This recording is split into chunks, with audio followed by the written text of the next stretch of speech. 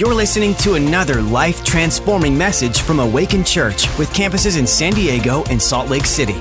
To find out more about us, go to awakenchurch.com. Anyone else love it when the Holy Spirit's moving? Come on. I could get sucked into that all day, nonstop. I want to get to it. We're going to pray again. We're going to pray with people tonight. But my message has 2 points, and it's pretty simple tonight because I want to leave room for the Holy Spirit to move. And the title of my message is, Hell No. Come on. Come on. Hell no. And I know that's a little provocative. If you're coming from a religious background, maybe you're like, oh, it should say H-E double hockey sticks. No. But I'm using it in the proper term. I just felt like God said to me, it's time for people to say no to the hell in their life. And it's time for us to say no to where the enemy has set up camp. And that's what I want to talk about real quick as we enjoy tonight. See, the devil is sneaky. He tries to set up camps in our life. Strongholds, places where he's got that thing pretty much on lockdown, and then from that point, strategically, he'll begin to advance. But his best work isn't done with oh, I can't find my car keys, I'm running late, or man, it just feels like all this stuff's coming against me. Don't get me wrong, the devil can come against us, but his finest work is done when he camps on the inside. And I want to just talk real quickly how he does that, where he does that, and then what God intended to do with that. So the devil tried to set up camps at the points of our greatest pain. That's where he can get in and actually establish a camp. And I find this, as I've been a pastor, since I was 18, 17. I was a youth pastor. I've been a young adults pastor. Now I'm a big person pastor, if you want to call it that. But I've learned this over years that when you really get to know somebody and you really get to that, at the point of greatest pain is where the devil likes to build a camp within the walls.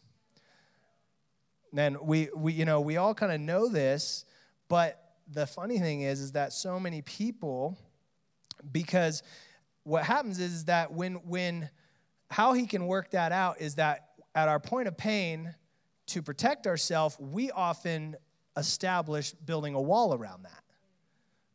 And the problem is that our wall has given him a place where he can hide. And so I'll give you an example of, if you grew up and you had massive rejection from one of your parents. And in order to cope with that, what we'll do is we'll build a wall where we don't put ourselves in a situation where we can be rejected. I.e., if we get even the hint of somebody's going to reject us, we push them away really fast. We reject them first. We build this wall, but then in that wall, the enemy can build a camp. Because here's the truth. This is my point number 1. The point of isolation is where the devil camps. Any area where how we have chosen to isolate, meaning we don't want anyone getting in our business. I'm not going to let my connect leader go there. And if you get too close to it, I'll bite you. It's like I'm triggered. Boom, And we've all had that with our friends, right? So if you have your best friend, we just kind of know with our best bros, oh, don't go there, right? Oh, don't tease him about his mom or whatever. Don't say that, Whatever it is, we know our friends' little triggers. And it's the area that you desperately don't want anyone to get involved in. The area of isolation is where the devil can build the stronghold. And I talked last Sunday about here at Awaken, we have a discipleship culture. So part of that discipleship culture is, we want to love you and keep loving all of you. And when we find that little place where you've said, that's off limits from anyone, we're going to love our way right through that wall. We're going to love our way right into there and let you know, because it begins to become isolated. The enemy can move in there. So anything that you can't basically use as a testimony, I've learned it like this. If I'm not able at a beat of an instant to share a testimony about that area, it's probably an area I need to go do a little look under the hood and get with another person and go, because I don't feel safe to share. I don't feel safe to share. It is in isolation. The Bible says in 1 Peter 5:8 that the devil roams around like a lion, seeking who he can devour. Now, if you I love animal shows. That's like actually kind of my like decompression. I'll just watch animal shows. I just hate that they're always about global warming, but when they're just talking about the animals, I love that part. And I think lions are fascinating, but if you know anything about lions, how they work is that the pack will try to isolate. The pack of lions will try to isolate someone out of the herd, preferably somebody slightly wounded or weak. The weaker, the more vulnerable. And so that's how a lion hunts, and that's how the enemy hunts in our own life. He'll just wait for that hurt that festers, begins to get a little bitter, and then it's just catnip for the devil. He just likes to get in there. I don't like to give him a lot of credit, so we're going to get off of him in a minute, but I just want to point out that in isolation is where the devil camps, and then from there, when we get isolated, that's where our unhealthy appetites begin to grow. Proverbs 18:1 says it like this. Do we have that one? A man who isolates himself seeks his own desires. He rages against wise judgment. You know what you'll never, this is an extreme example, but you know what you never hear on the news? People find out that their like neighbor or somebody's a serial killer, and you never hear like, oh man, they were the most social, outgoing, friendly person. It's always the same story. It's always the same story. Oh yeah, he was just real quiet. Just never really talked to anybody. See, it's in isolation, and that's an extreme example, but it's in isolation that you need friends in your life. You need friends in your life when you say something, they go, hey, bro, that's weird. Like that serial killer needed someone when he said, I'm just thinking about like trying on someone's skin. They needed a friend to go, no, that's really weird, man. And you need to go to counseling right now, okay? In isolation, those unhealthy things grow, and guess what happens then? We realize, ooh, this isn't too healthy, so what do? We isolate even more. And so that's how the enemy begins to pull us down at our point of pain.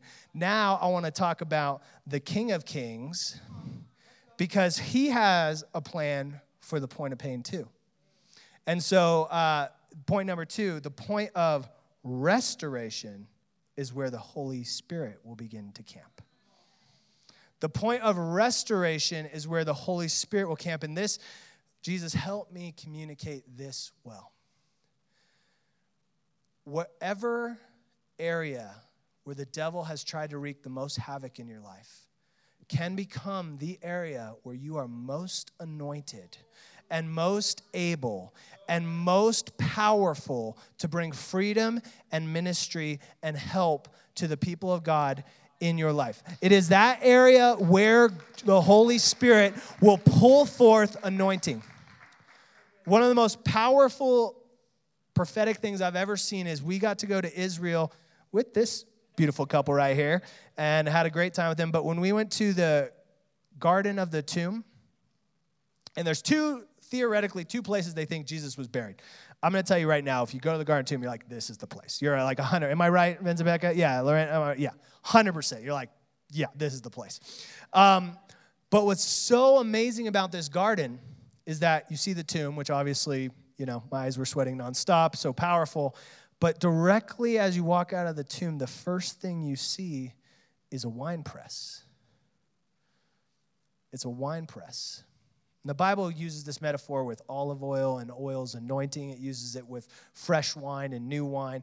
But the point is always this in the Bible is that point of the greatest grind, the greatest pain, when you crush something, that's when the oil comes out.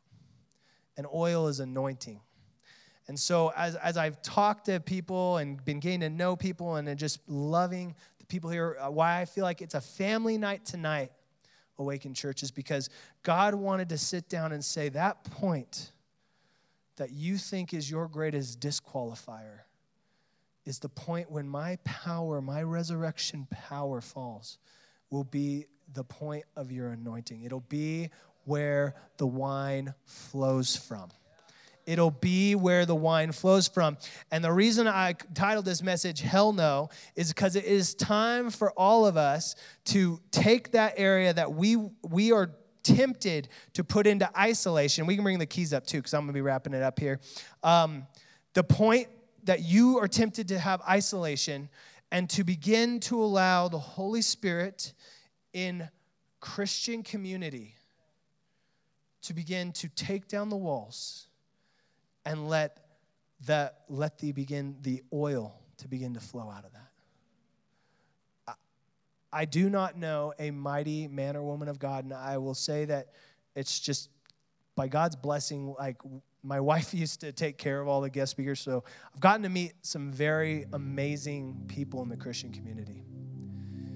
And almost unanimously, I don't know a powerful person operating in the power of God who isn't drawing from a place of pain that was where that anointing birthed. And the devil's so sneaky, because here's his greatest fear. His greatest fear is that you would realize that if you'll let Jesus and his church touch that area, that'll be the point of your anointing and power. The best story I can use to explain this in the Bible is the story of David with Goliath. You read in 1 Samuel, we all know the first part of the story. David walks up and Goliath begins to taunt, begins to yell. He's the champion of the enemy. Isn't it funny that once Goliath was struck, this army talked a lot of talk, but once that one thing was removed, it says that they ran like little babies and the Israelites just dominated them. But they were scared because of the taunting of that one. The Israel army, what my point is that army could have took out Goliath and the rest. If they all just said, you know what, no, we're not going to do this one-on-one thing. We're just going to take you out because we're a massive nation of people that have been forged for 400 years. We're pretty strong. We're pretty tough. If they would have known who they were, that whole thing wouldn't have been a story. They wouldn't have needed David. But they didn't know who they were. And so that one person, no matter how tall he was able to make an army of thousands and thousands of men cower. But all it took was the tipping point of that. And so David takes out Goliath. We all know that story. And the great part about that story is that the stone obviously knocked him over, but it says, if you read it, that he went up and took the very sword that the enemy was going to use to kill him, the very thing that the enemy targeted against him, and he picked it up, and that's what he cut off that giant's head with. But it gets better. It gets better. Because if you go a little further into 1 Samuel 21, I think it's verse 9, you read that now David has a new battle.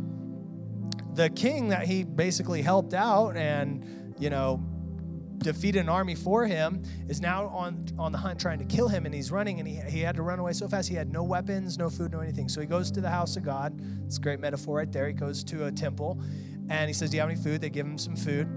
And then he asks this audacious question. He says, do you have any weapons? The priest goes, we only have one, and you're familiar with it. It's the sword that you killed Goliath with. It's in the back. And once again, David goes to the thing that was meant to kill him, pulls it out, and that becomes his weapon to defend himself, to fight back and take back the ground he has taken. Obviously, the story ends great. He ends up being king. My point is this, is that the thing that the enemy tried to take you out with, that point of greatest pain, when given to God in the house of God, you will find that it becomes the very weapon, becomes the place where you will be able to do some of your mightiest feats for the King. And so tonight, I'm going to ask our pastors to come up to the front, and I want to take some time to allow Jesus to do what he wanted to do with the family time tonight. And if you have that area, and I know this can be emotional. I mean, I'm not talking about small things. Just know that. I know I'm using metaphors like swords and all that, but I've been a pastor a long time. I know that some of these areas are incredibly hurtful and incredibly dark what happened to you. But tonight, God wants to say, if you will just bring that to me, lay it on the cross, it'll begin to become the point of your greatest strength. And I want to bring a caveat here that does not make what happened to you right, good, or justified, or that God planned it. God, I said earlier, God didn't plan on Goliath being there. If the people knew who they were, that wouldn't have been a thing. It wouldn't even be a story. They wouldn't have needed the king because they were already called. But you know what? We live in a fallen, broken world, and fallen, broken people do horrible things. But where somebody else maybe did something horrible to you can become the wine press where so much good will flow out. And you'll be able to look at that thing and never say that that was okay or good, but always be able to say, thank you, God, for what you turned this into. What once was a crater in my life and I thought would cripple me or disqualify me, you have now put brick around and made a wine press where I can love and minister and bring healing to other people. You'll never like the crater, but you'll always love the oil that comes from it. And that's what God wants to do tonight. So our ministry team, our pastors, would you guys come up to the front? Kaylin's going to continue to play this beautiful song. I'm going to pray a corporate prayer over us.